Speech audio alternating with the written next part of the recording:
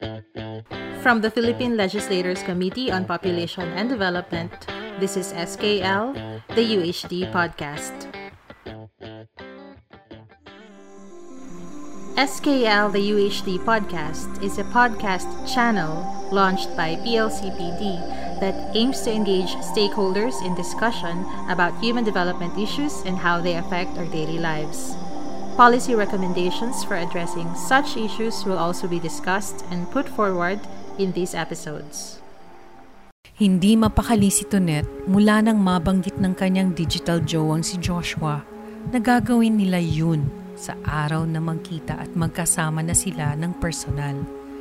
Bagamat kinikilig siya dahil na rin sa pag-uudyok ng kanyang best friend na si Jane, alam ni Tonette na maraming hindi maganda na pwedeng maidulot itong gagawin nila. Paano ba to? Puro mga nakakatakot ang nababasa ko. Di lang ako pwede mabuntis nang wala sa oras. Siyempre di pwede yun. Masisira kinabukasan ko dun. Tapos eto pa, pwede pa kami magkasakit. Ikaw naman, Besh. Masyado mo namang dinidibdib yung pag-research mo. Hindi ba pwedeng i-enjoy mo muna ang kilig factor ng relasyon niyo ni Joshua? Besh, mabuti nang magpakasigurado, diba? Saka, ayaw ko rin naman mapahiya kung sakaling gawin namin yun na hindi ako handa. Sus, Besh naman, for sure, si Joshua, hindi ka iiwan sa ere nun. Mabuti nang nag-iingat, no? Sa bagay, pero madali lang naman maging protektado eh. Teka, paano nga ba maging protektado? Naalala mo yung diniscuss sa homeroom natin nung nakaraan? Yung condom? Diba protection yun? Ay, oo, grabe yun. May napanood ako sa YouTube kung paano gamitin yun eh. Sinuot ba naman sa saging? Ganun ba yun? Ewan ko, pero sabi sa class, mabisa raw yun na protection. Doon din sa class, diba sabi yung pills daw, pang protection rin? Ay, oo, si mama ko umiinom ng pills yun. Kumukuha siya sa health center. Alam mo naman, ang dami naming magkakapatid.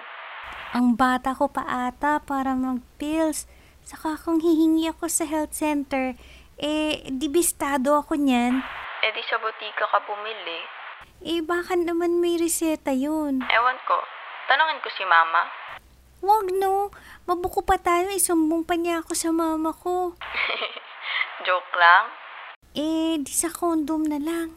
Madali lang ba bumili nun? May nakikita akong ganun sa convenience store. Doon sa 7-Evelyn meron. Kukuha ka lang, tapos babayaran mo sa counter. Di ba nakakahiya? Saka, baka mamukhaan ako eh. Di magsuot ka ng disguise. Mag-jacket ka, ganun. Saka naka-face mask at face shield ka naman pagpunta mo sa tindahan. Hindi ka nila agad mamumukhaan. Oo nga, no? Samahan mo ko. Mas lalo naman tayong mabibisto niyan eh. Sige na nga, ako na nga lang. Magkano ba yun? Ewan ko. Pagtanong ko, tapos sabihan kita. Wag na. Dalhin ko na lang lahat ng allowance ko. Okay, ikaw bahala. Kinabukasan, Tonette anak, pwede ka ba mautusan pumunta sa 7-Evelyn? May mga ipabibili sana ako. Okay mama, sige po. Wala naman po ako masyadong ginagawa. Eto listahan ng mga bibilin mo. Saka eto ang pera at pamasahe. Mag-ingat ka naman sa labas ha. Mag-disinfect parate. Di mo alam kung saan ka nalalapag. Baka makapulot ka ng COVID. Opo mama. agad na nagbihis si Tonette.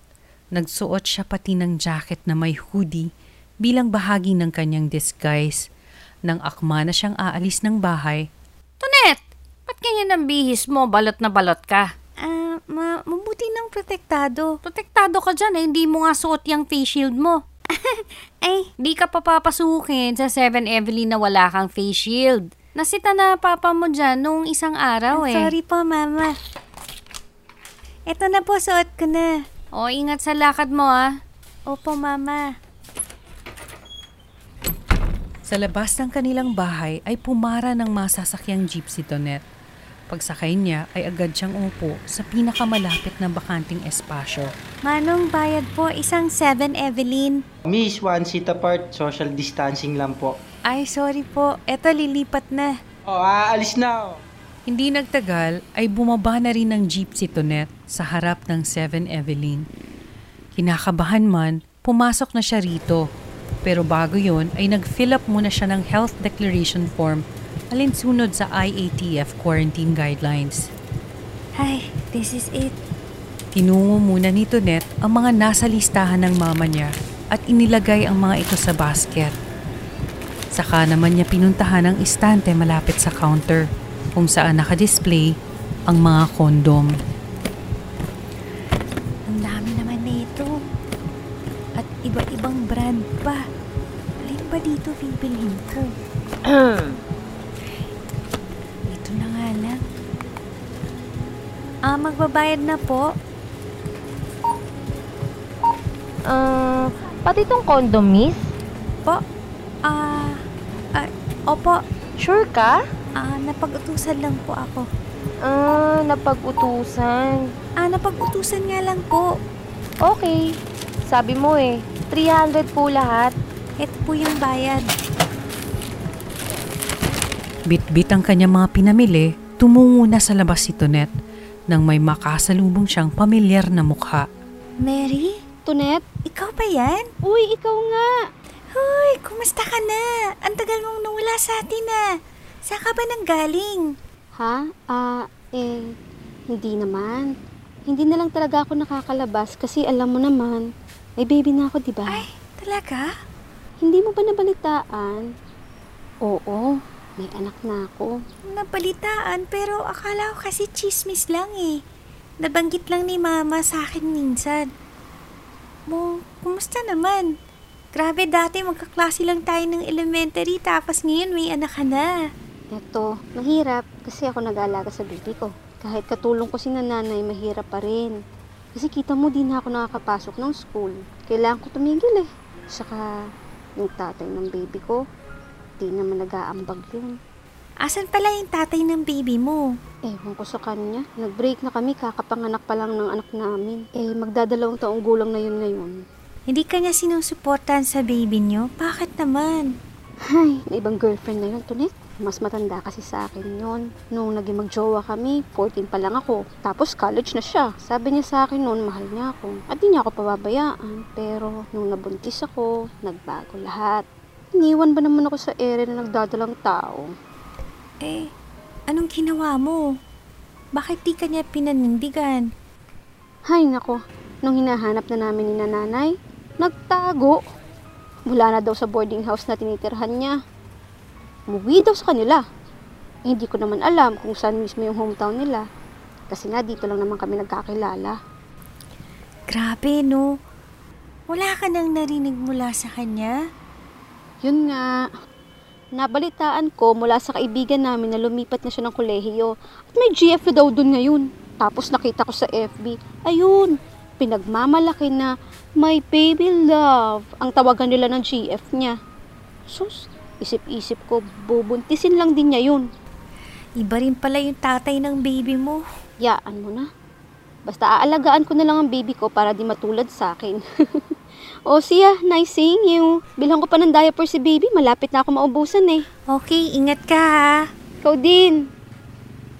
Nang makauwi si Tonette sa kanila, agad niyang ibinigay ang kanyang mga pinamili sa kanyang mama at naikwento rin niya na nagkasalubong sila ni Mary. Yung maagang nabuntis. Opo, bibili nga siya ng diaper nang magkasalubong kami. Nako, yan kasi. Nagmamadali yung batang yun. Bata-bata pa, nag-boyfriend agad. Tapos nang mabuntis, iniwan. Kung alam mo lang naggrabe ang konsumisyon ng nanay ni Mary noon. Kasi nga naman, ang bata-bata pa niya. At siya na lang sana yung inaasahan nila na makakapagtapos. Pero ayan, wala na rin siyang kinabukasan. Grabe ka naman, ma. Sa tingin mo, anong kinabukasan pa meron si Mary? Lahat ng oras niya. Kailangan niya ilaan sa anak niya. Yung halos 2 taon niya, Sana nagginugol sa pag-aaral, ayan, napunta dun sa bata. Kaya ikaw, huwag mo munang pag-isipan ng mga tungkol sa pagbo-boyfriend na yan para di ka matulad kay Mary. Mama naman, baka naman kasi hindi sila gumamit ng protection ng boyfriend niya. Kaya, ayan, nagka-baby sila. Maliban doon, kahit naman hindi sila nagka-baby, ay sira pa rin ang kinabukasan ni Mary dahil nag-boyfriend siya nang wala pa sa hustong gulang. Ang natapat pa sa kanya yung puro pangako lang. Paano kung sa'yo mangyari yun? Mag-boyfriend ka ng maaga, kung ano-anong pambobola gagawin sa'yo, tapos sa huli, pag nakuha ka na niya, iiwan ka rin pala.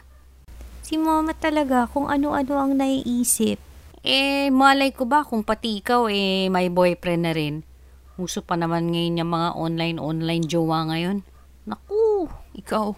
Mama, ligo na nga ako. Sasermonan mo na naman ako O siya. Habang naliligo si Tonette, ay inilabas na ni Luz ang mga pinamili ng kanyang anak. Nang may nakita siyang isang maliit na kwadradong kahon na nakabalot sa brown na paper bag. Ano naman ito? Teka.